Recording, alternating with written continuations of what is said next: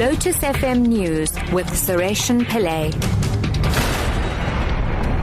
6 o'clock, good evening. 2 people are now reported to have died following a collision between 2 trains near Kei Road in the Eastern Cape. 3 helicopters and ambulances are ferrying seriously injured passengers to hospitals around Bisho. The line is still closed as rescue personnel area continued to remove some of the injured from the wreckage. Unati Bingpose reports. The number of fatalities has climbed. We have 2 that have died now. And all those who have passed away, unfortunately, were members of staff from both PRASA and Frederaid, respectively. And we're told that a total of 62 have been rushed to hospitals in and around the Buffalo City. Well, I have given a call to the guys from Metro Rail, and they told us they have sent a team of investigators to try and establish the exact cause of this accident.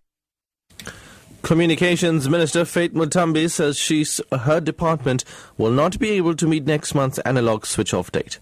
17th June this year had been set for the migration from analogue to digital TV to be completed. Muthambi was presenting her department's budget vote in Parliament. The Broadcasting Digital Migration Program remains a flagship of the department.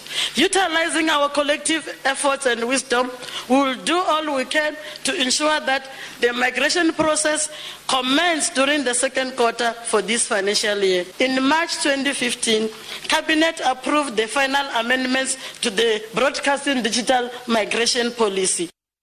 The Communications Minister also says a broadcasting digital migration awareness campaign will be launched in the next 4 weeks. The department will be launching a focused public awareness campaign in the next 4 weeks.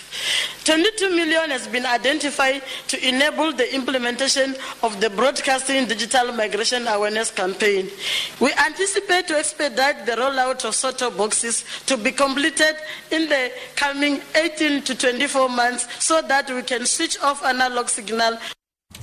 Burundian President Pierre Nkurunziza has announced a 10-day delay for parliamentary elections, which were due to be held next Tuesday.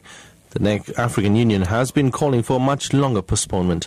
Weeks of violent protests against the president's decisions to stand for third term in office have continued. The BBC's Anne Soy reports.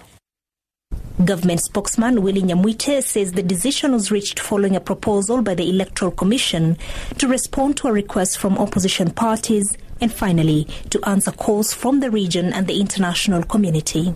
At a meeting of Africa's Great Lakes Bloc on Tuesday, South Africa's President Jacob Zuma said the elections should be postponed indefinitely, adding to calls by the African and European unions for a delay of the exercise.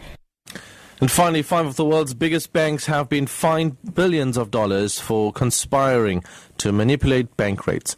Barclays faces the biggest fine of $2.4 billion, which they will pay to the US and British authorities.